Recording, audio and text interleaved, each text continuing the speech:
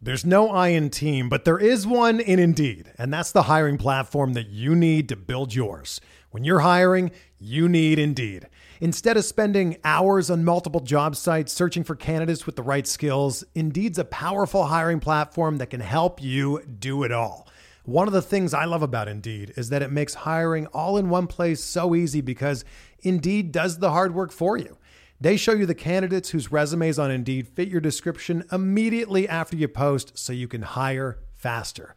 Join more than 3 million businesses worldwide that use Indeed to hire great talent fast. Start hiring now with a $75 sponsored job credit to upgrade your job post at Indeed.com/Blue Wire Sports. Offer good for a limited time. Claim your $75 credit now at Indeed.com/Blue Wire Sports. That's Indeed.com/Blue Wire Sports, and support the show by saying that you heard it on this podcast. Indeed.com/Blue Wire Sports. Terms and conditions apply.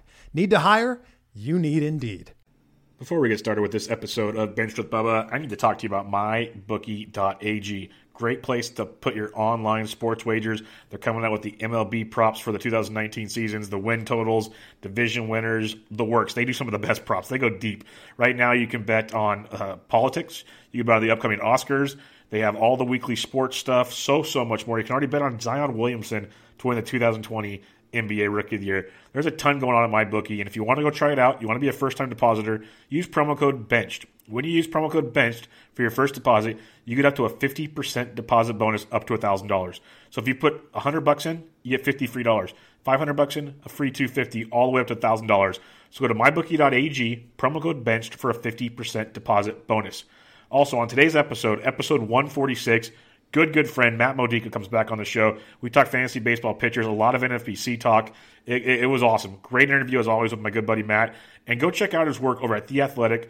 They do great fantasy sports work. I don't get anything out of this. I'm just plugging it because, as I mentioned on the show, I love what they're doing there, and I really want to support my buddy Matt here. He does a great job. So go check out The Athletic. Go to his Twitter feed at CTM Baseball. There's a link to click on. It helps him out. So go do all that.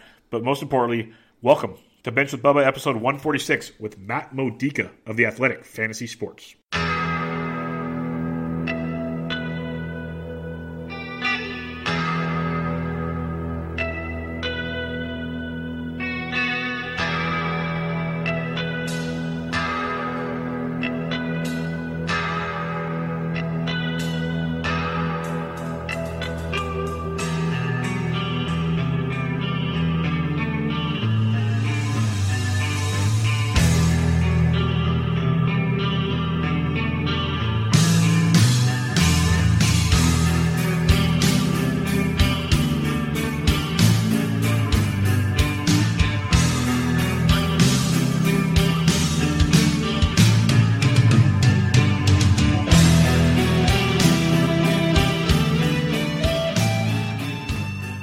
And welcome back, everybody, to another episode of Benched with Bubba, episode 146.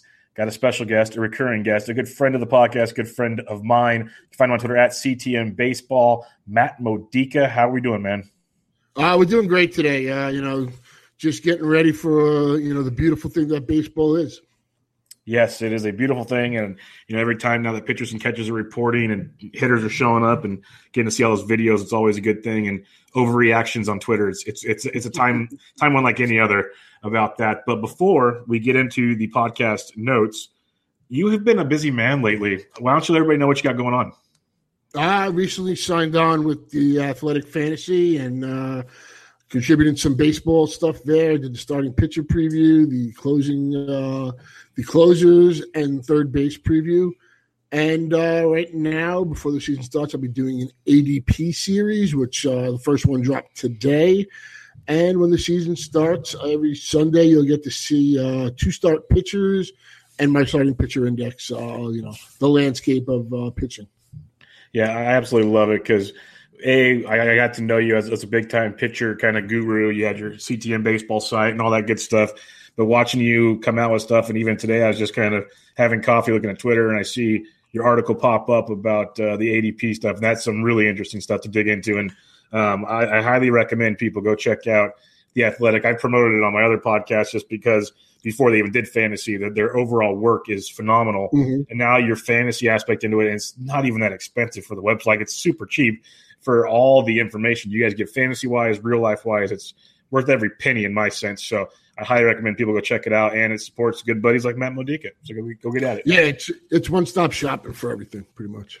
Yeah, it has. Like, literally yesterday I was on the couch and I just opened up the app, and I think I read like 7 articles because I'm like, okay, I need to catch up on some of this. And then there's so many more I want to get into. It's just great. And yeah, go check it out, everybody. Really, really good stuff there.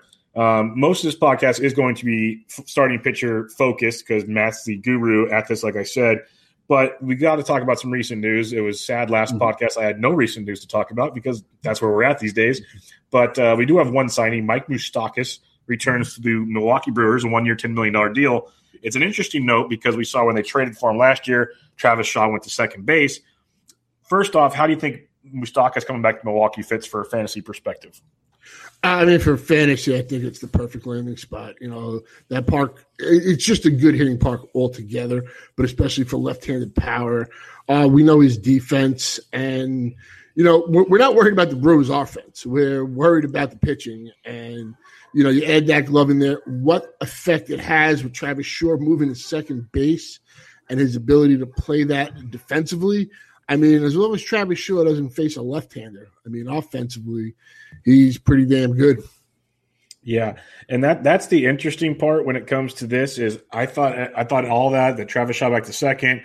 Now we're going to lose. You know, everyone's excited because he has dual eligibility this year. He'll probably won't have third base eligibility the following year, but there's already one report out today, and I kind of already made the joke that we need to take everything with a grain of salt in spring training, and there's certain things to look at and certain not to. But now, like, the first report out already is they're talking about moving Moustakas to second and keeping Shaw at third. So I have no idea what they're doing, but either way, they're both going to be on the field. The question I have for you, and it's kind of a prospect-laden question, many were looking forward to Keston Hiura coming up this year with his hit tool. Now this kind of blocks him from coming up. Is there even a reason to draft him super late in drafts right now? No, I don't think right now he's somebody that, you know, you keep on your watch list if, say, an injury occurs and he's tearing it up down there. Got to see him at the AFL. You know, we know the hype as far as, like you said, the hit tool. I don't know how the power plays with him overall, but he's still young, and, you know, everything that I've seen and I've heard, you know, I'm no prospect guru, but he seems like somebody that's going to be really good. I think the one thing that, you know, maybe late in drafts and deeper leagues, I've been a sucker for this guy every year, was Corey Spangenberg. Yeah. Maybe had, you know, some, you know, late value and stuff like that, but that seems to have gone by the wayside. Yeah, no, that was one, like, we heard when this whole started coming out, the first roster resource came out, like, oh, Spangenberg's going to be playing every day for the Brew Crew, or at least most of the time, and everyone's got excited about that because we remember what he kind of did for the Padres there, and that's definitely gone. And even guys like I'm totally blanking now all of a sudden, their multi-eligibility infielder, I don't know why I'm blanking on this, he was going to be a big-time play for them as well, so they're all kind of getting what's his name, Hernan Perez? Yes, Hernan Perez. I don't know why I blanked on that. Hernan Perez seems to get, like, hot for a couple of weeks here and there, every couple of times a season, and contributes. Yeah, he would have been an interesting one. That's pretty much gone. Well, that wraps up our news for the day. I'm going to laugh because it never fails. Someone's going to sign right after we finish recording. It's just a matter of time. But I'll get to that next episode. Let's talk starting pitchers. And what we're going to go here is it's the top 25 NFBC draft champions, ADP, since February 1st. Because one thing, and I made this before I saw Modica's article today, a lot of things change if you kind of navigate the NFBC ADP from month to month or different dates. It's a lot of fun. And that's one thing that really is intriguing with your article. And even my last episode, I did some closer stuff. There were guys leapfrogging other guys just in between January till now, from February till now. When you look at starting pitchers, there are a couple of interesting ones that stand out. But let's start with the big guys, plain and simple. You got Scherzer, you got Sale, you have DeGrom. Kind of give me your thoughts on those three, and then how do you break that down? Because I've seen them go in all different orders so far this season. Well, I mean, to me, the best pitcher in baseball is Chris Sale when fully healthy. I mean, we've seen the dominance he's been able to do it in the American League, now in the American League East. But unfortunately, you know, last season with the shoulder and the decreased velocity in the playoffs, he was still, able to pitch in the World Series. All signs or all indications I've gotten is there's no restrictions and all that. But, I need to see him on a mound. At least like when we saw Jacob deGrom a couple of years ago, people were worried about him, but he was going in the 5th round, which I was taking, around there. It's a lot different, the 1st or the 5th.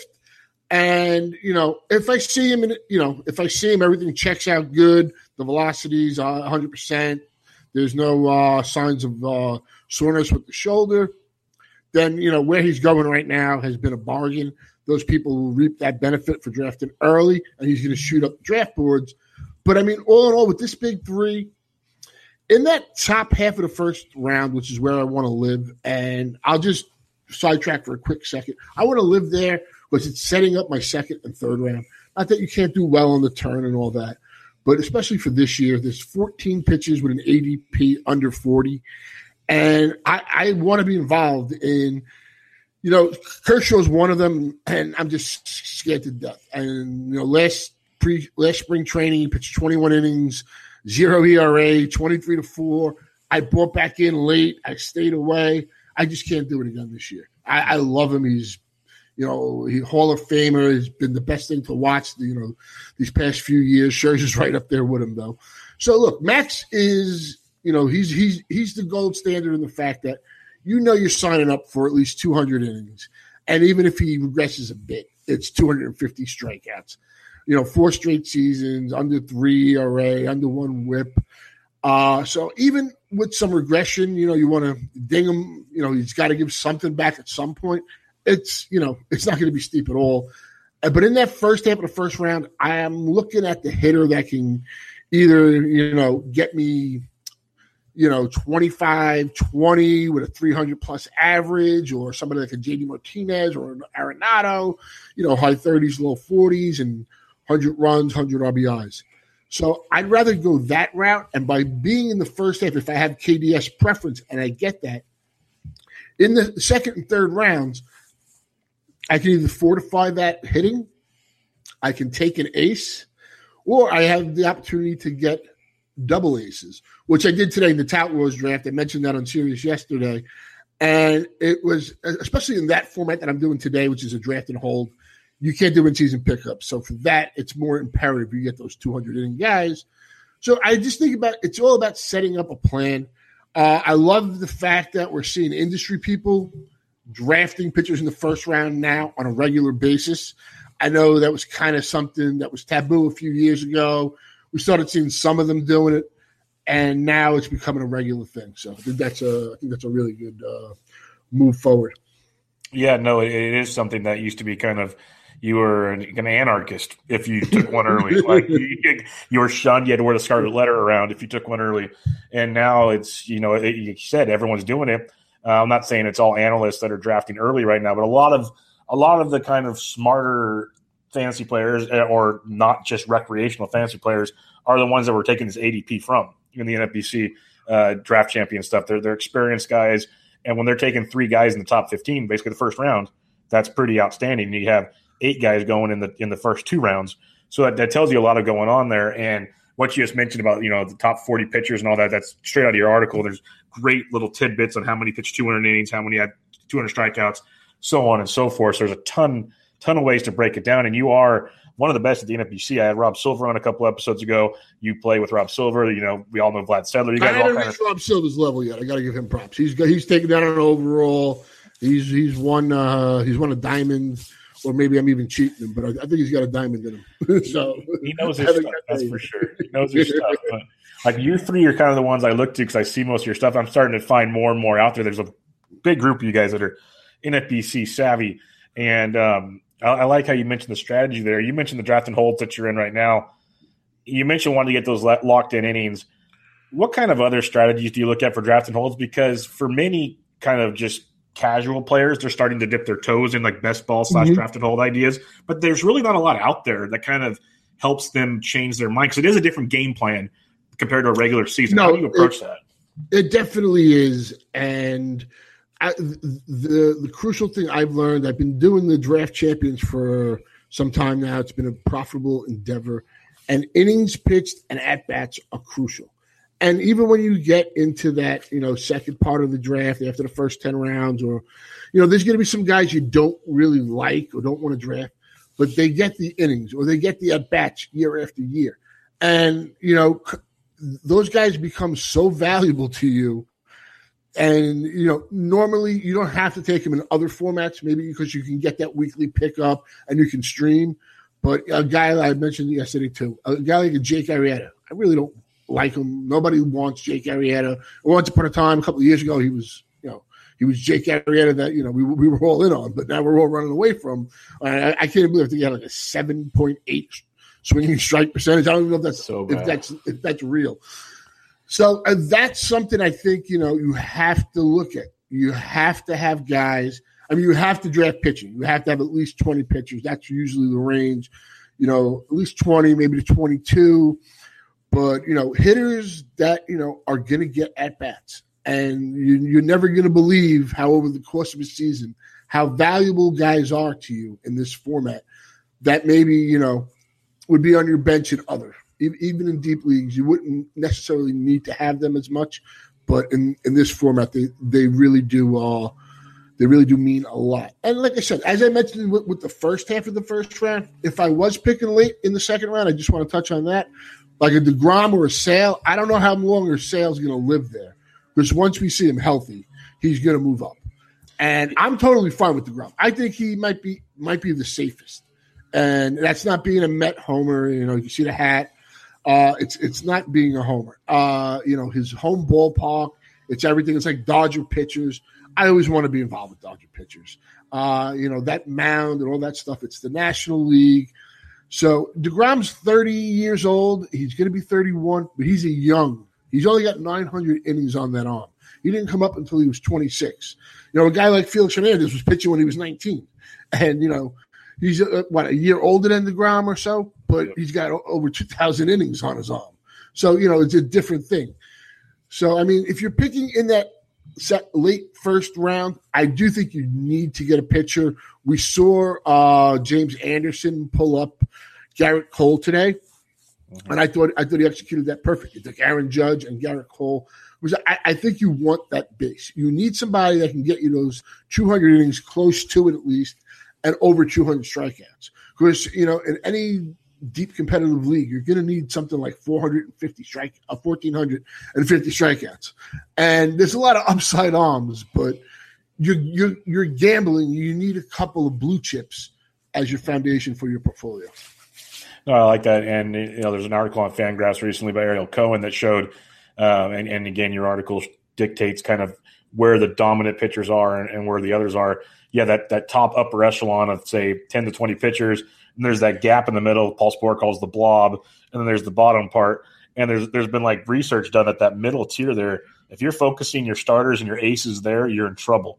Like, you get your most return from the top and the bottom. That middle part usually has the most area for loss is what it looks like. Yeah, no, it's tough. And there's guys I really like. I think problem with a lot of people is expectations.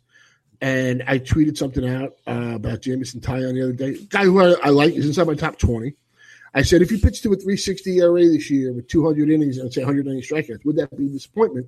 And I was very happy to see that people said no, like 80%. Because he pitched to a 320 ERA last year. A lot of people would say, well, he just, his ERA regressed to 360.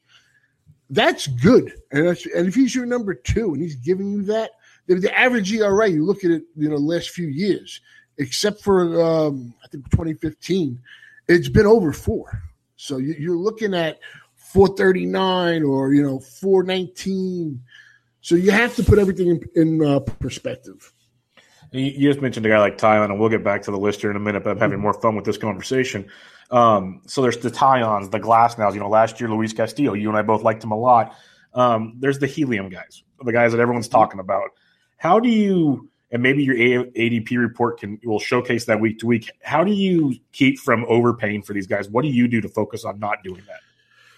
Well, see, it's all going to depend on how you start your draft, especially in a 15 team. One thing, I learned years ago from the Hall of Famer Steve Japinka, who's one of the best players, and he's a master at FAB. That's probably my weak point. I'm spending my bad money at it too. Yep. like I'm a drunk, sailor, whatever you want to call it. But I mean, what you need to do is have a plan. You're going to be weak at a certain position. It's just not possible to be hitting everything. And what happened here? You're good. I'm good. Okay, I thought I lost you for a second. And what I try and do is have a game plan.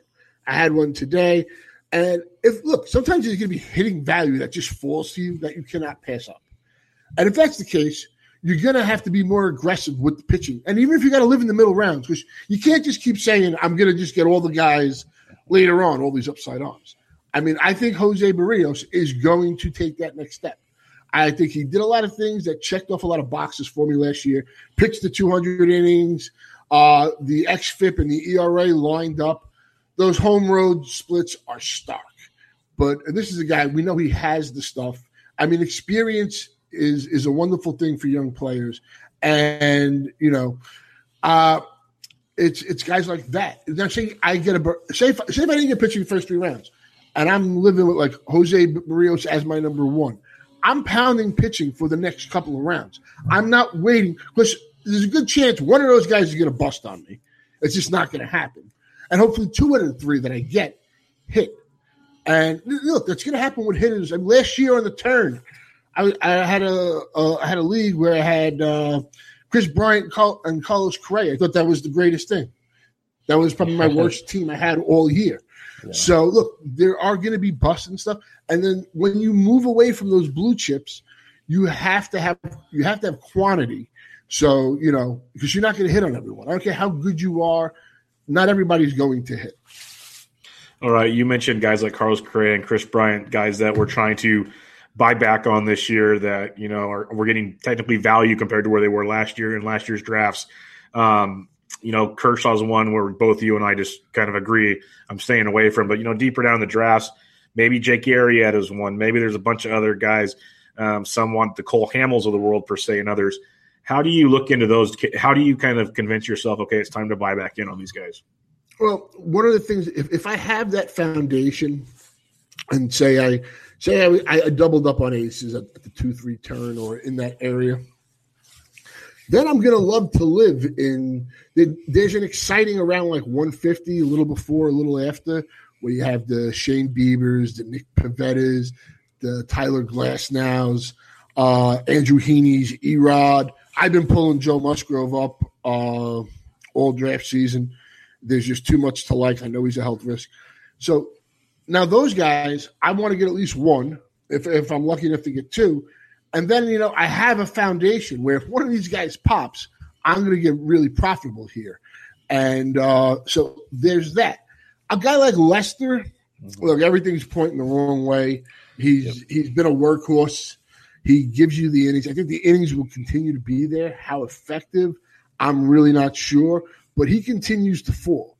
And at some point, you take Lester and you say, you know what? I have a guy that's going to provide me innings. And in a deep league, that's going to be valuable. Even a Jake Arrieta. As he continues to fall, then at some point you got to say, hey, I'm willing to draft him. Every player should have a price on your board.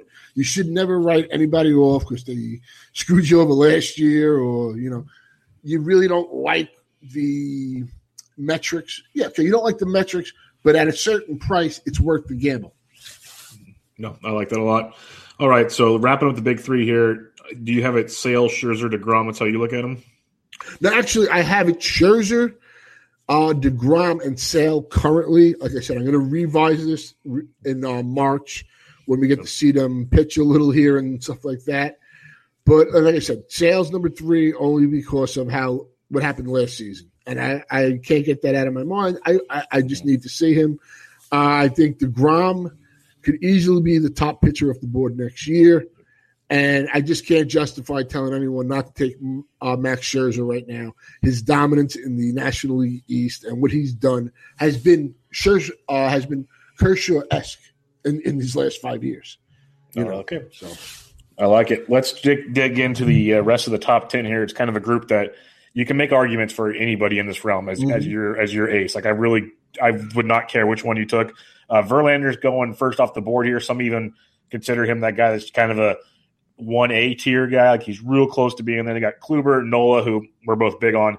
Garrett Cole, you mentioned James Anderson jumping on him. Great stuff there.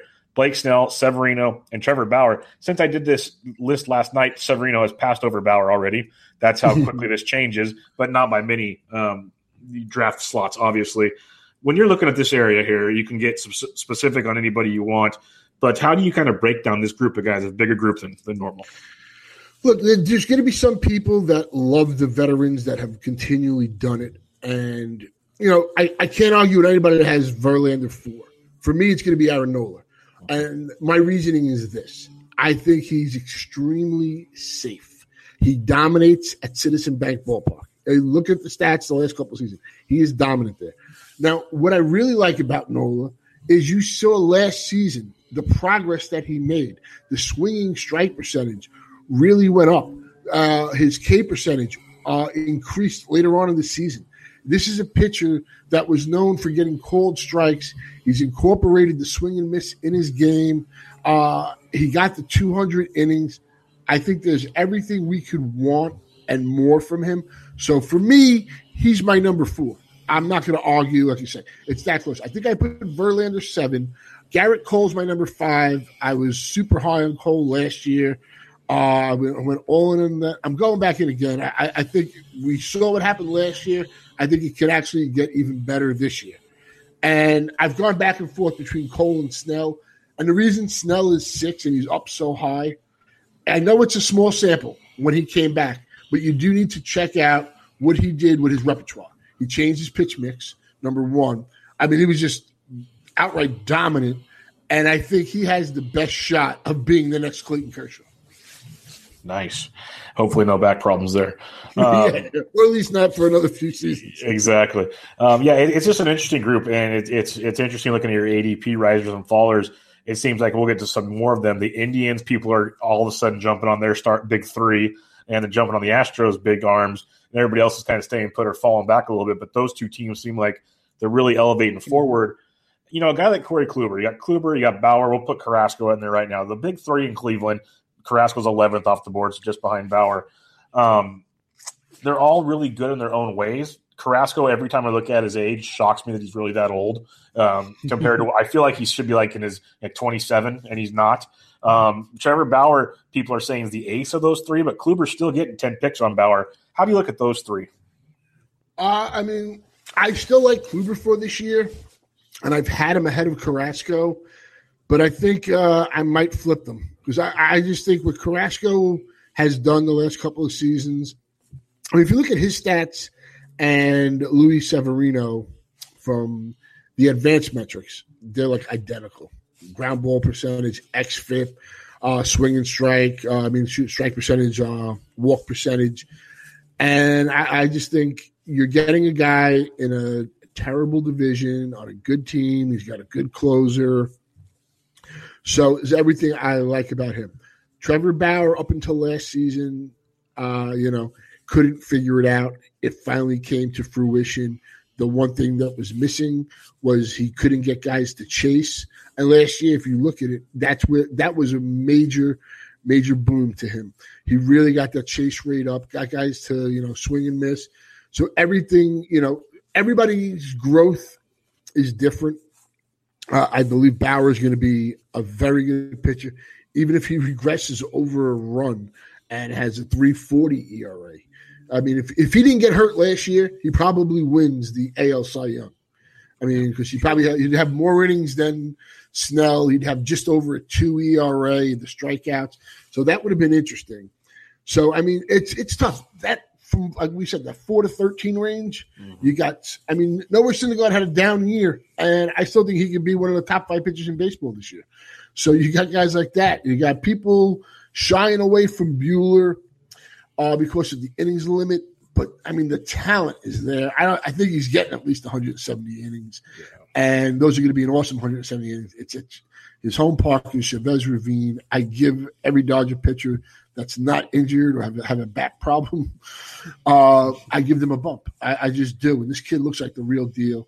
And one of the most impressive starts he had last season was in the playoffs when Acuna hit the grand slam off him. he didn't wilt after that. I mean, he was down, whatever, 4-0. He gave his team another 4+ innings or so, battled, and that's a competitor. This kid pitched his last season knowing he was going to get Tommy John at Vanderbilt. So, yeah, no, Buehler's a special case, and it goes Carrasco, Buehler, Syndergaard, Kershaw, kind of wrapping out that top 14 there. And you mentioned top 13, leaving Kershaw out for obvious reasons. Can I say one thing quick about Kershaw? Look, I could be dead wrong on him. And if I'm wrong, he's going to be one of the best bargains we've ever had. Yes. As for this guy was the number 5 pick last year. Yeah. So. No, and I'm with you. Like I can't do it. I was off of him last year, and I'm not taking a victory lap on anybody's health ever. Like that's nothing to joke about. I've had back problems. I know what he's going through. It is not good. I don't know how he gets back on the mound because there's days I can't even get out of bed. But given he probably has better medicine than I do. But it's really weird seeing the passing of the torch with Kershaw to Buehler. Like Kershaw, I think it was Kershaw the other day. If someone finds the tweets on Twitter, one of the beat writers basically just quoted everything Kershaw said. It was like an essay on how good Walker Buehler is. It was amazing stuff he had to say about him. And that's one thing with Kershaw. And I know Don Drysdale or Sandy Koufax, one of the two, said it last year in the playoffs on that Buehler start you mentioned. There's a lot that this kid Buehler has that's more than just his pitch mix. Is like there's a lot going on upstairs that makes him fearful, like a very fearsome pitcher. So there's a lot to like about Buehler. Buehler could be one of those guys that this time next year we're talking about in that Garrett Cole range if everything projects properly, in my opinion. Mm-hmm. But because I agree with you, I think he's going 165 to 170 this year. And if they play it right, that'll be perfect because then next year he's ready to take that complete jump. The one I like that you mentioned is Noah Syndergaard there. I had this discussion a while back with somebody else, like the Syndergaards, the Strasburgs. There's a lot of negatives to them, and rightfully so, because they miss good amounts of time every season. It's very frustrating when you take that pick. But where I'm at this year, and it goes, I keep referencing your charts on the ADP thing and other stuff are phenomenal because it really brings into perspective how few pitchers pitch 200 innings and how few do this, that, and the other. My question to you is a guy like Noah Syndergaard, yes, we might only get like 150 innings out of him. But 150 Noah Syndergaard innings are a million times better to me than like 180 from Felix Hernandez or somebody else that you're going to get like 40 picks later. Does that make sense to you? Would you rather kind of say, screw it, I'm not going to worry about the injury there? Yeah, no, but I'm banking on this year he's getting to that 185, 200 range. To me, 150 where I'm taking him would be a disappointment. Hopefully they're a great 150, but that would disappoint me. Like I said, 2 years ago, he had that, 184 innings. We were super excited about him. The last 2 years, he's only pitched 184 innings. So I'm expecting, even though last year, I think it was Eno at the First Pitch Arizona did a thing on Noah Syndergaard's command and lack of it. And one thing I watched last year, and it frustrated the hell out of me, watching all these Met games, in this, when the starts that DeGrom or Wheeler or Syndergaard didn't make, was Syndergaard would be ahead of these hitters so often. And then he would throw a pitch too far in the meat of the plate. And it was just so frustrating. Like, you got to get this guy to chase. You got to be, wasting a pitch here or at least making it look like it's hittable. And I think that's a big step forward. He had a tale of two halves last year. But, I mean, look, the talent's there. I don't think anybody can deny that. So he's still young. And, one of these years it's going to click. And I have a feeling it's going to be this one. Yeah, Nick Pollock wrote a great piece for Fangraphs last year about Noah Syndergaard. I don't want you to read it because I want you to be able to sleep at night. But it was basically what you just said there. He broke down his pitch mixes, and like when he was ahead in the count, he's throwing tee shots, and it's just like, what are you doing with this stuff so you have? Frustrating. It really was. I was like, damn it, man.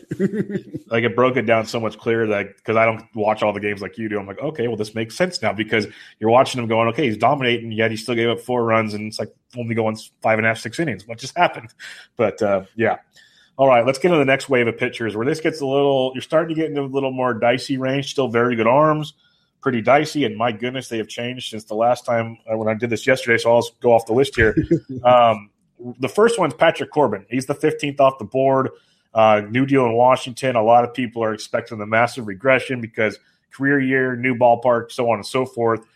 Not obviously. I do agree that there should be some regression, But is it enough regression to scare you off of Patrick Corbin?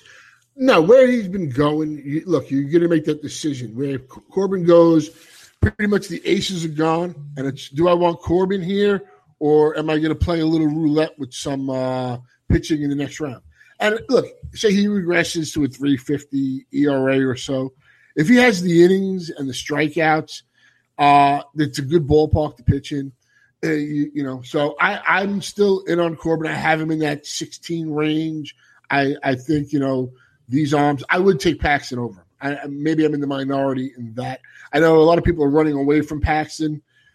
Look, even if it's 160, God forbid it gets to 180. If he gets 180 this year, it's going to be, it's going to be a windfall of riches.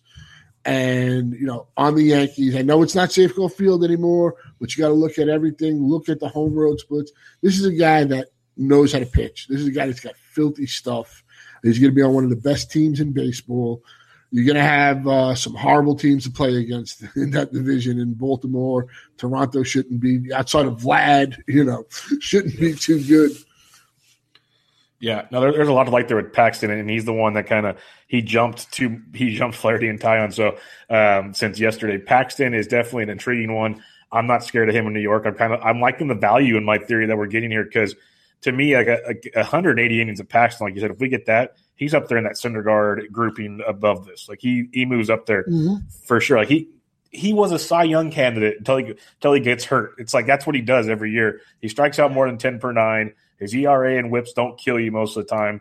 You look at all the projections this year. He's got like a 3.5 below ERA by all the projection sites.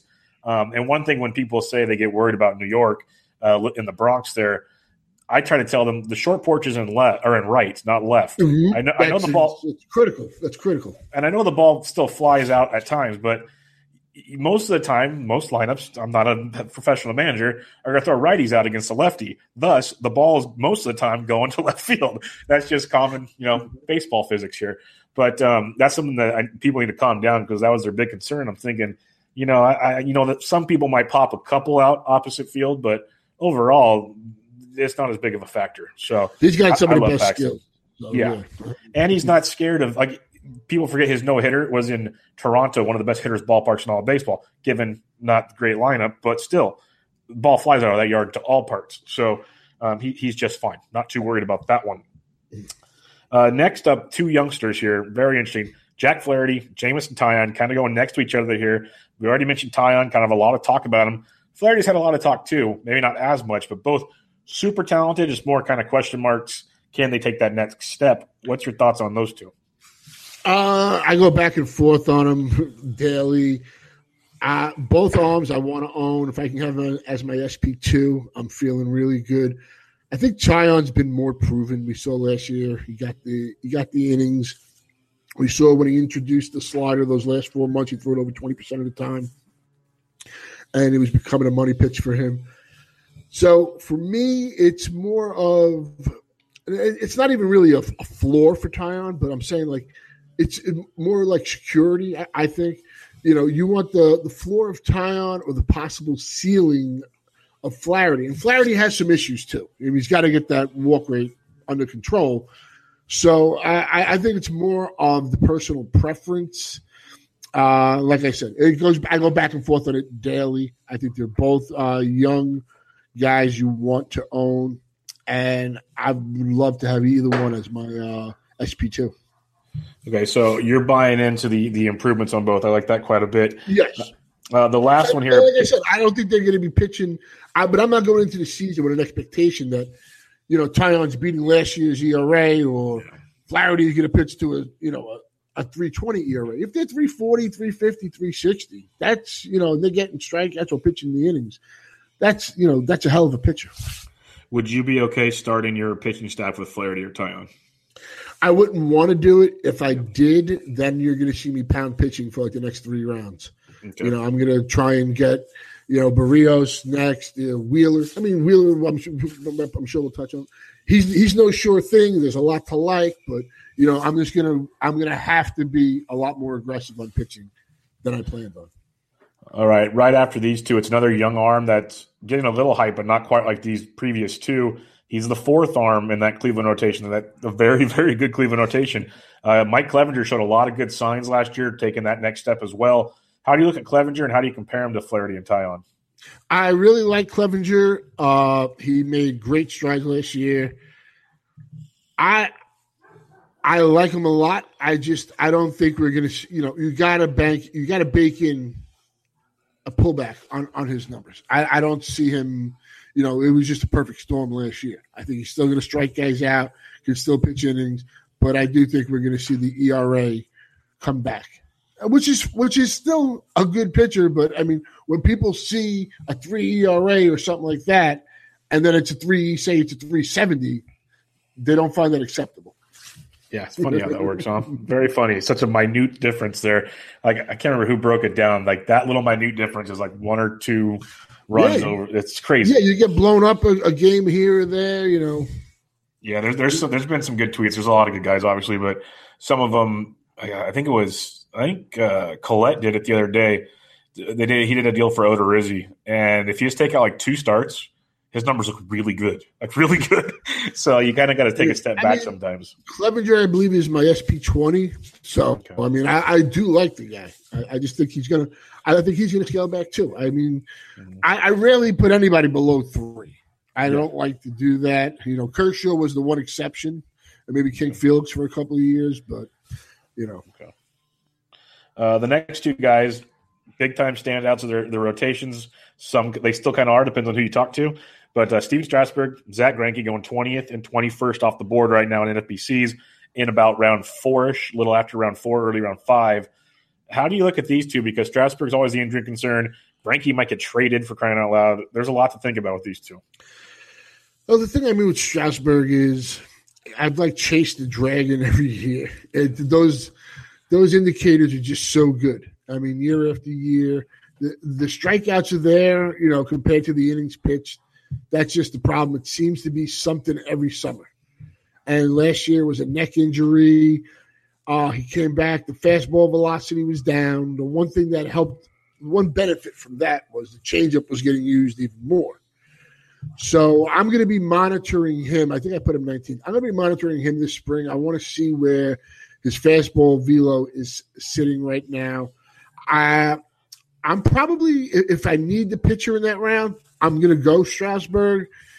I'll have to figure out, I'll bank 150 or so innings and be willing to fill in after that. But look, the guy still is talented. My main concern is the fastball, and I'm encouraged that we're going to see more and more of the change. Yeah, it's very encouraging that he's been so good, even when he's been getting beat up at times with his injuries. So if we can get just like similar to Paxton, give me 170, 180 innings, and you're going to get some serious value here at this point in the draft. Like, in all honesty, if Strasburg gives you that 180 innings and you're stuck with him as your first pitcher, it's probably not the worst thing you can do. But you're asking for a lot to work in your favor there too. And, I mean, as far as Greinke goes, I find myself the last couple of seasons talking myself out of Greinke. Every year you hear the fastball velocities at 84 or some crazy number like that. And, I mean, outside of that first season in Arizona, that's really the only stain on his resume in like the last, half a dozen or so, 7 years, maybe even longer. So the thing is, I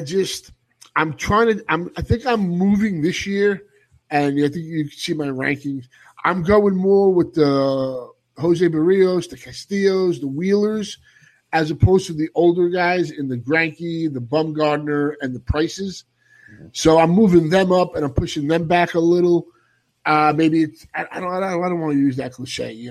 Rather be out a year before. Yeah. I mean, it was a very solid season, but if the strikeouts start decreasing even more on a bad team, I don't see the upside with it. I know he gives you the innings. If he got traded to the Dodgers, I would change my tune tomorrow. Oh, definitely. Yeah, and that's the weird thing with him is you mentioned he had that one bad year at first. Last 2 in Arizona have been fine, over 200 innings both times. ERA around 3.2, but those strikeout numbers keep dwindling down, and that definitely does have to cause for some concern. Let's talk about a couple of young arms. You mentioned Jose Barrios quite a bit. He's the 22nd pitcher off the board, about pick 71. Right behind him is Mr. German Marquez. The kind of – you throw that name into a circle of fantasy experts and you might see a tornado. That's kind of how it goes right now. But what is it about Jose Barrios, and then we'll get to Marquez, that really has you going right now? I think he's been a talented arm that we've known for the last couple of years. We've seen the struggles. We saw early last year the promise, and then that road. He kind of, I think at the end it was a bit fatigued. We see with these young guys. I mean, I think Severino wasn't just the tipping of pitches. That was one of the things. He was fatigued. His slider didn't have the same bite in that second half, and so with Barrios, like I said, I think he checks the boxes off. He has that 200 innings. He had about a 380-something ERA last year. The xFIP lined up with it. I mean, he's still got to hone a couple of things and make some progress. Work on a thing or two here or there. But I think this kid's on the come. I want to be involved. And if he finished as a top 12 pitcher, pitched over 200 innings, 200 strikeouts, I mean, I'm not going to be shocked. And I'm like, that's why I'm moving these guys up a little more, and I'm going away towards the other guys. I think the future is now, and this is where I want to live. And this is why I'm glad I have guys like yourself on here. He's going to be, to make me look a little more at Jose Barrios, he's going to be 25 this year, so still super young. I would not have been able to guess 192 innings last year. I was just I get so frustrated with some of his starts, you'd forget it. He still ended with a 3.84 ERA, which played with his FIP and his xFIP just fine. I think a couple things, if he just tweaks, 1.17 homer per nine or 12.8% home run per fly ball, however you want to pick it. That's not ideal, obviously. If he can just kind of lower that to below 1 home run per nine, the amount of extra maybe strikeouts, fewer ERA, all the good stuff we want for fantasy. You're right. This guy, he's so close to 200 innings already, which is crazy. Goes back to the beginning of only X amount of guys pitching 200 innings in the big leagues. This could be a big-time breakout year. You're onto something really big here, per usual, but I wouldn't have even have looked this deep into him. And, the strikeout rate went up last year compared to the previous season. There is a lot to like here about Jose Barrios. It's a very intriguing call there. Yeah, when you look at the road split, though, it gets a little scary. So yeah, which is weird for him. It sobers you up quick. It sobers you up quick when you look at that. Yeah, he's got and he's young, so hopefully it's just a matter of fixing a few things. Speaking of home road splits, let's talk German Marquez at Coors Field. He made it work on both ends of the spectrum last year in the second half. We've seen all the amazing numbers from German Marquez, but we did this same song and dance with John Gray last year. We've done it with many pitchers in Coors. If you like him, tell me why he's different. If you don't like him, explain to me what other people are seeing. I think I tweeted something out the other day where I don't own any German Marquez shares yet. I want to. I just can't pull the trigger, or I haven't pulled the trigger. I'm not sure if I will. I wish his ADP was a little further back, and say if he was my third. I don't want to draft a pitcher as my SP2 and have to say, you know what, I'm going to bench him a handful of times off the bat or something like that, knowing that, look, he's got a fantastic open to the season. I know he's got the Marlins in there. I think the Giants are in there. Padres. He's got a great start, After that first month, we're going to be looking at this guy and everybody's going to be like, see, I told you.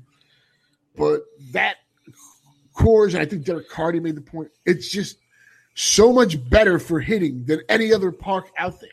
And to have to go up against that, half your starts, it's a tall task. So I love everything he did. I think the skills were phenomenal. It's just at that price, do I want to take on the fight against Coors? That's what you're really saying to yourself. And you're going to be seeing people saying, I was right, you were wrong, and all this. That's going to be coming. Like I said, wait till after April ends when they're like, this is the Cy Young, because he had those, 4 starts. And so I think this is a really talented kid. And I think it did all come to fruition. I just don't know.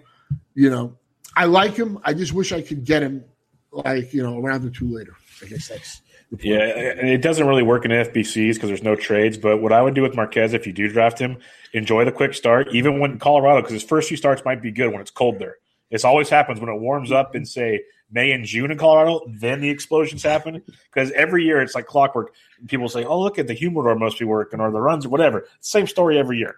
No, it's the cold and the snow. Exactly. People forget about that. They pointed out in Cleveland and Minnesota. They forget about it in Colorado. But that's where you go. You get like 6 or 7 good starts and then flip them. That's what you do if you want to play that game. But that's a game that might be tough to finagle. But other than that, it's tough because, you're saying Marquez a couple rounds later. Marquez and Kyle Freeland are two guys that everybody's written about, everyone's talked about. They were great last year. They're Coors proof. They're from the system, so on and so forth. But every expert draft I've seen, even the BARF draft that I was in, they are dropping like flies. Like you are getting them so much lower than their ADP because nobody in those rooms want to touch them. Is there, like you said a couple rounds later, do you have any similar thoughts to Kyle Freeland? Oh, the thing with Freeland is, and he's a hometown kid. I believe he grew up in Colorado, or at least spent most of his life there. But he doesn't have the swing and miss that Marquez has. And I do think that Freeland goes out there with a game plan, and he's trying to execute. And last year he did a phenomenal job at it. And, he'll induce some soft contact and stuff like that. But the whole thing is the margin of error is so slim. And I just don't want to – I don't want to face it in that tight window. And at least with Freeland, he's at a price where if you do believe in him, I can see the argument. You're not giving up a top 5 draft pick for him. True. He's going what? 162. 162. So he's going after the 10th round now. So you can get him after that. That's a thing where you can say, hey, if I believe in him, even if I'm wrong, it's not going to sink my team. So you can make that move. But as I mentioned before, there's that range. There's other guys there with, some upside and stuff that could really pan out as well. So there's always a give and take. I like Marquez a hell of a lot more. And I really want to be in the German Marquez business. I'm just scared shit. I'm going to be honest with you. Yeah, it would always be fun to be like, look I picked the right Coors guy finally, because we've all been there throughout time. If you played long enough, you've been to that. Like you buy in finally, and then it comes crashing down in front of you. Like Drogon comes through and just blows it all up. That's what happens. I mean, look, if we did a blind resume and we put the stats out on just paper, we didn't mention where he pitches, the dude would be even higher. And I wouldn't be able to 15. Argue that. Yeah. It's just, history is tough to beat. It's very tough. It's undefeated most of the time. Let's look at a couple more here. This one is near and dear to my heart, but I believe a lot of the concerns along with it as well. Madison Bumgarner, he is now the 24th starting pitcher off the board. Talk about how life hits you fast. And he's still not that old yet, but velocity dropping, lots of concerns there. As a Giants fan, trying not to be biased, if anybody can figure out how to pitch with what they have, I do believe it's Mad Bum. Problem is he might not be 24th starting pitcher worthy. How do you look at Mad Bum? I think you said it perfectly. If anybody can do it, it's Bumgarner. I think he's aware. If we're all aware, I think Madison Bumgarner is aware of what he needs to do. This guy is, watching him in the postseason has just been like, it's been amazing. I don't got to tell you. Yeah, it's been nice. But I had him, I think, back in November when I did like my first initial rankings. I had him 22. Okay. Now I have him in more of the late 20s. I don't know if it's like 28, 29, somewhere around there. I'm thinking I'm not buying the full collapse. I don't think he's collapsing. I think he's a 3, not a 2. I think he figures it out. I think being in that ballpark still helps him. Mm-hmm. If he does get traded, say he ended up in like Milwaukee or something, just to give a good hitter's ballpark, that could hurt him. But I think he's somebody that will figure it out. He'll make that adjustment. This is a prideful guy. This is a guy I want fighting on my side. So I don't think he's going full collapse here. I have to push him down a little, but he's still in my top 30.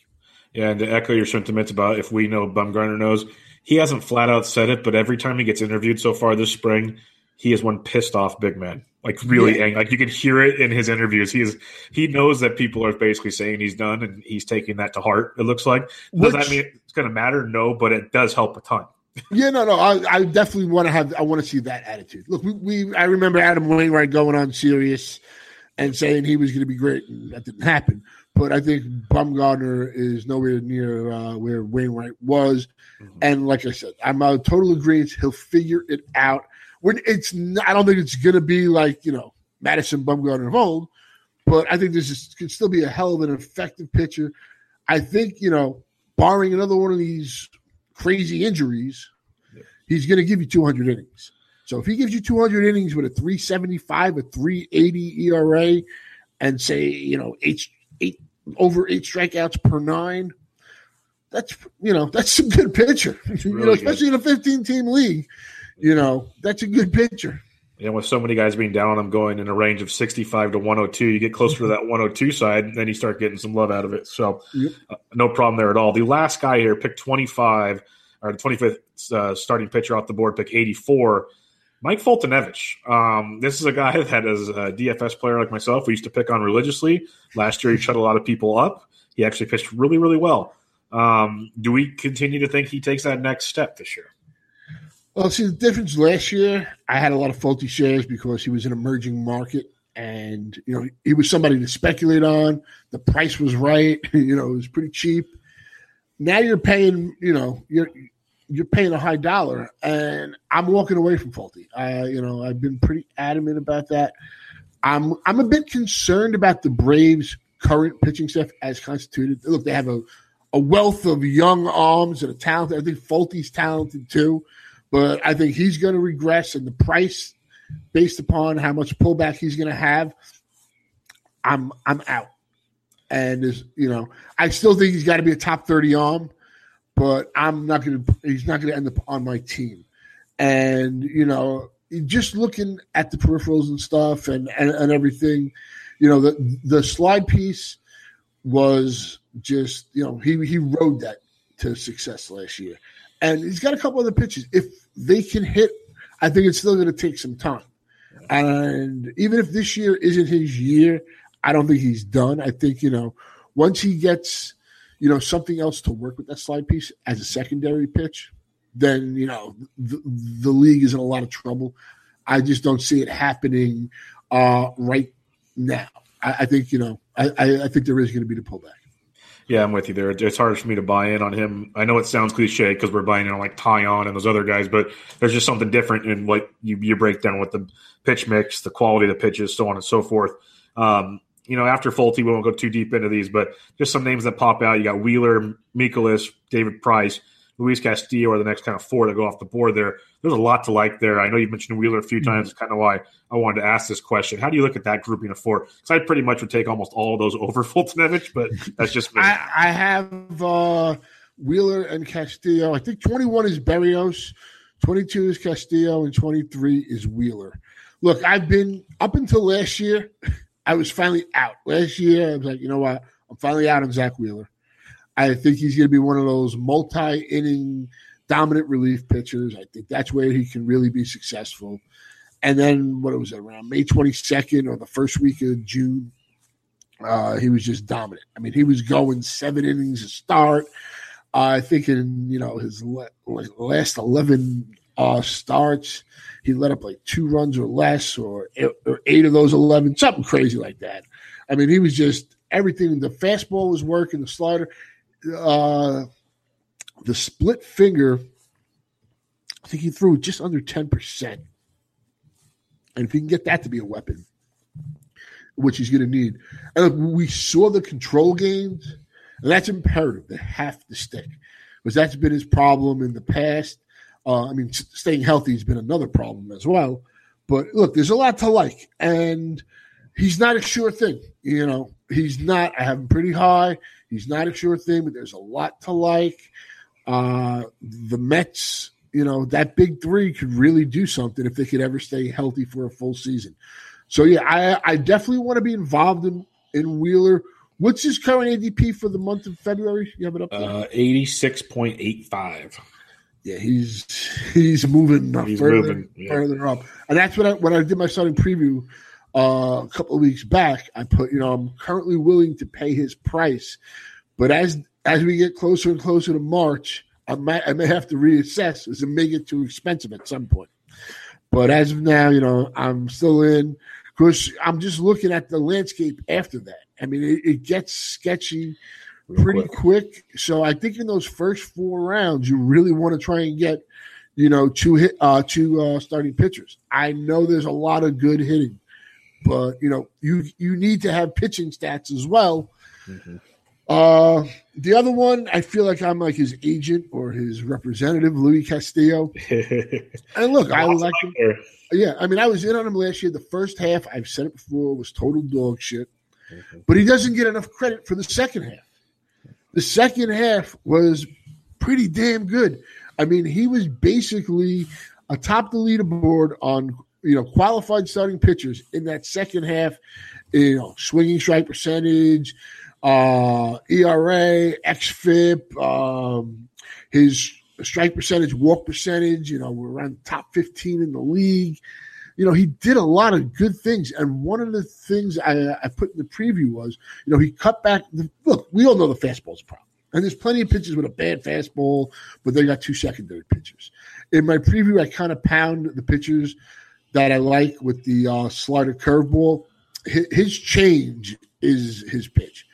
And, he threw that and the slider 10% more in the second half, and the fastball 10% less. He also got maybe like 2 miles. He got an uptick on the fastball. I don't know the exact, but somewhere in that 2-mile range. And we saw a different pitcher. And another thing, I preach this a lot. I like pitchers that go through the experience. One of the reasons I'm more confident, too, this year is he failed. He failed miserably last year. Big time. And he knew going in there he was a highly touted guy and all this. And he pretty much got his ass kicked that whole first half. And he made adjustments. And he still needs to make adjustments. He's not a finished product. But, this is a kid whose fastball, what was it? I think in the second half was 3rd with Jacob deGrom for the season, was tied for 6th with Blake Snell. It's got the velo. Look, if you throw a straight fastball, you're going to get hit and stuff like that. It's still not finished. But at least he's got like a 97-mile-an-hour fastball he can work with. And she's got secondary stuff. So if that can be somehow fixed and somehow managed, then I forget their new pitching coach they got. I like him in Cincinnati. So there's a lot of hope. And, you got to remember, as bad as that first half was, that second half was really, really good. He really doesn't get enough credit, which a lot of people moved on, especially say in 12-team leagues. You cut them, and then, you didn't get to experience that second half. I mean, he helped me in the leagues I had him. He was a critical piece. I needed him to turn around in the second half. And, he got me to a couple championships because he turned it around. It's a long season. That's why I always preach, don't cut talented players. If there's any way you can hold them on your roster, if you got to bench him and stuff, that's why there's a bench. Yep. So, I mean, I still like the kid. And for all those reasons I just gave, the funny thing is, at home, he pitched really good last year. On the road, he did not pitch well. His road numbers. Jose Barrios syndrome, too. Yeah. Crazy. His road, another young guy with that same kind of thing. So, like I said, I'm more apt to take a chance on him than some of these other guys. And I think Cincinnati, look, the Reds had to make these moves. I mean, some of the pitchers they got were like, who cares? But, their attendance was so down in Cincinnati. It's horrible. They haven't won, 70 games in the last couple of seasons. And that's been, one of the strongholds of baseball. So I get what they're trying to do there. They're trying to win. I love the Puig trade and stuff like that. Yeah, they're going to be much more competitive. I like it a lot. There's a lot to like in that lineup, especially a Joey Votto bounce back season. And it's interesting. I'm in on that. Yeah, definitely. Like the value on him, my God. We talked about some of these pitchers. He's going so late, it's ridiculous. But, Luis Castillo, Jose Barrios, maybe it's, something with these kids, comfort of sleeping in your own bed at home and going on the road, maybe getting into trouble or staying in a hotel. Or there's a lot of factors. We forget how young they still are, and the life changes because they're not coming from normal lifestyles. They're coming from, Latin American countries and other things. It's a little different way of life. So it comes at you fast. We saw how Aroldis Chapman and Puig were when they were younger, and some have grown up, some haven't. But their game got better as they got older. So maturity is a big thing. And real quick, like with Clevenger, I don't want people to think I don't like Clevenger. I adverse to a lot of other people, I'm more conservative. I'd rather look at projections and say, look, I don't think a 370 or 360, if everything else is there, is bad. And, a 320 is maybe the 95 percentile. You know what I'm saying? Yeah. I'm not looking at 95 percentile expectations. So I just hope people think I don't like Mike Clevenger because I do like him. I just come at it with a different, maybe a more harsher look, where I'm more realistic. At least that's what I try to be. Well, when it comes to a guy like Clevenger, I know he's really, really good, and he could be a lot better than this next name I'll mention, but he's at like pick 56 to 60.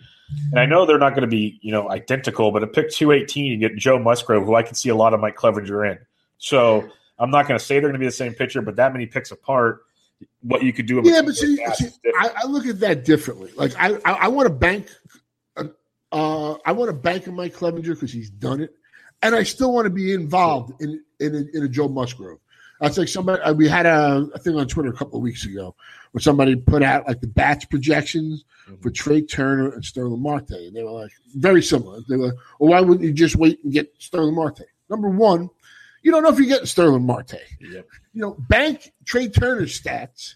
And look, even if you still want to, you can get a Sterling Marte, whatever, but you don't know he's going to be there. And always hear, well, I'm going to pass on this guy because I can get this guy 2 rounds later. When other people like that guy too, and somebody might like him a whole round ahead of you. Yep. So, you have that plan. I'm fine with getting guys, and I tweeted out yesterday about, look, I like Anthony Rondon, but if there's another guy that has his skill set and I can't get Anthony Rondon, I have a list. Doesn't even have to be a third baseman. Yep. What are these numbers? What is 290, 25 homers, 100 RBIs? Who else can provide me these? And that's what we really got to be looking at. Yeah, and that's why, like you said, like with the starting pitching, to me, you really want to get 2 arms in that top 20.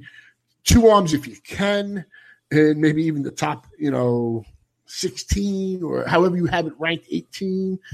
But definitely that top 20.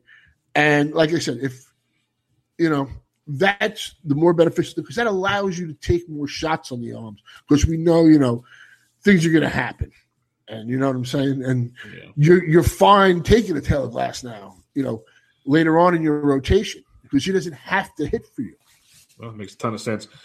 2 quick questions for you, and we'll wrap this up. First off, when I think I've asked you on previous podcasts, but for those that might not have listened, when you're evaluating your pitchers and you're looking at different stats and everything, what are like the 2 or 3 top stats you're looking at? Because we know there's XFIP, there's all kinds of different ones. What do you look at for evaluating talent?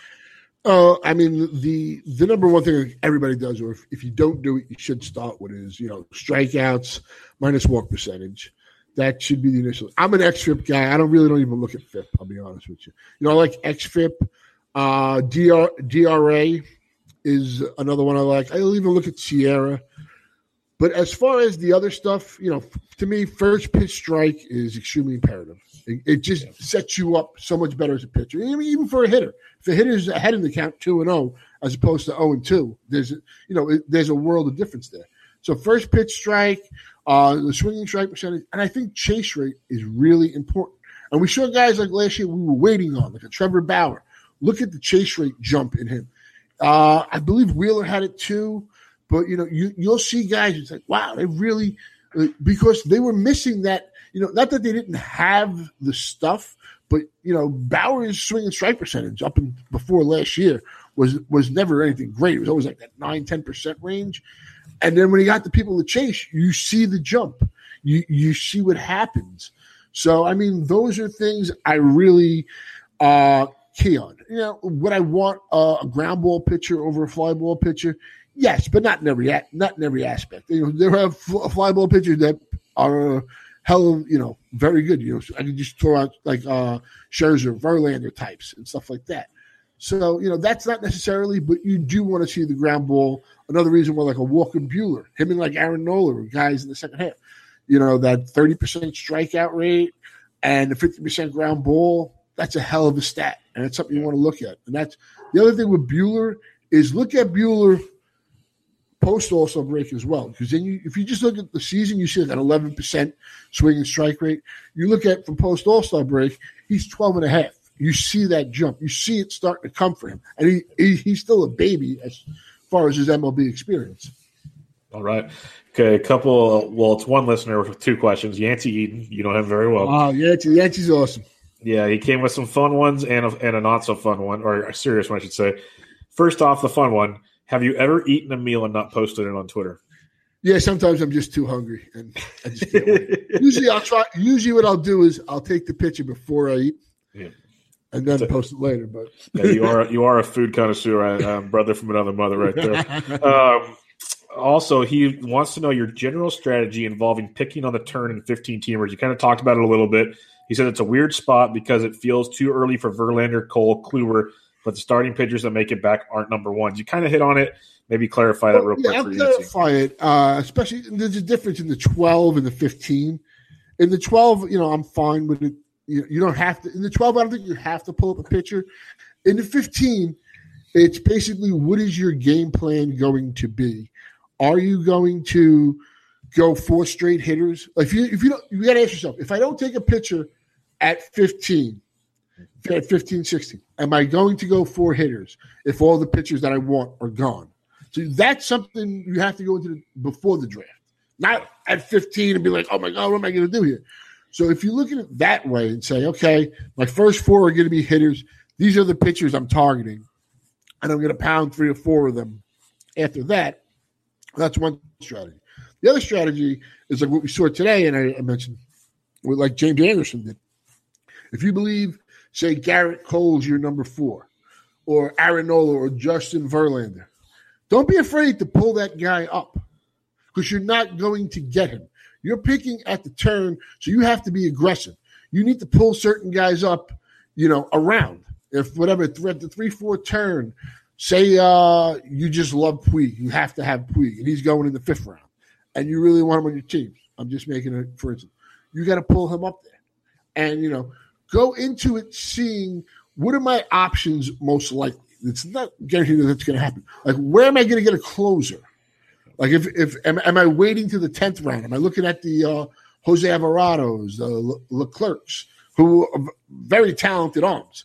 But, these are questions that you have to ask yourself, map out before the draft. Because that's why people panic. You panic because you didn't have a plan. Your guy went, like, oh, shit, what am I going to do here? Or, no, should I pull this guy up, but I really want him? When you start like that, it's, you got a minute to pick and stuff. There's not enough time. It's such a great point. They're planning it out because, mock drafts are great. You can do a lot of things to kind of see where things flow. ADP helps with that. But I know yourself and many others, and Ryan Bloomfield wrote a great article on it for his labor draft. He knew his pick, I believe it was like 6th in the draft. He literally wrote down for each round like 4 players he was targeting so he could pivot.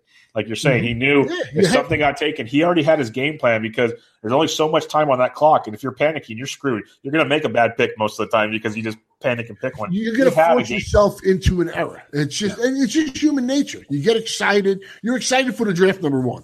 I don't care if it's a free draft or a $5,000 draft. You're excited number 1. You're there for a reason. You're excited, especially if it's live or if it's on the radio. You're even more nervous. And if you start panicking, it's just going to screw your whole thing. And then if you look back and say, "Oh my God, I can't believe I made that pick," and now you're trying to make up or compensate, and you're just losing it. You're losing your train of thought. You're losing, your advantage, in my opinion. Totally agree. One last question, and we will be gone. Since we are Game of Thrones fans, and he will be back on in June, I guess it would be when it's all wrapped up. Who do you think sits on the Iron Throne? I've said it when I started reading the books years ago. I've always thought it would be Gendry and Arya marry.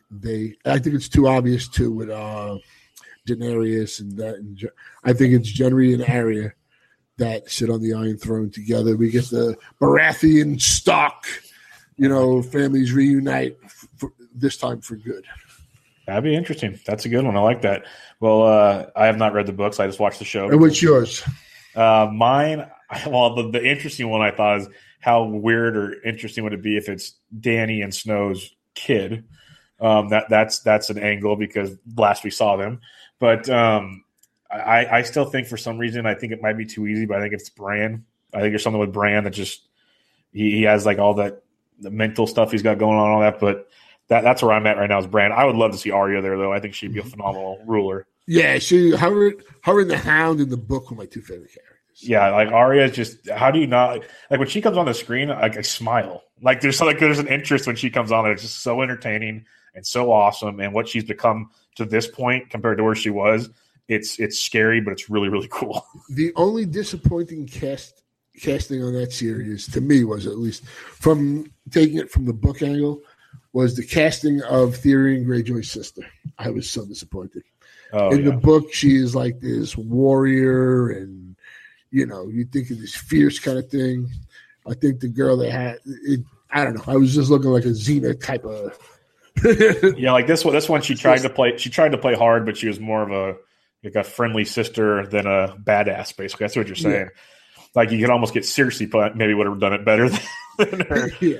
But all right, man, I've kept you long enough. I appreciate it. We'll definitely do this again. This is always a pleasure. Something I always look forward to. Hopefully, we only get 6 episodes, right? Of Game of Thrones. Okay, maybe it is 6. So then it starts in April. Then you'll be back on in May. We will have you on in May.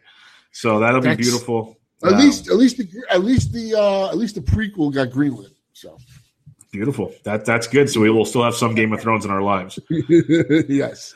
That's always good. But everybody, go check him out on Twitter at CTM Baseball. Matt Modica, great follow, great guy, and now has his awesome work over at The Athletic, doing his fantasy sports work there. Again, my friend, thanks for joining me today. Thank you for having me. Always a pleasure. Everybody, this is Bench with Bubba, episode 146. Catch you guys later.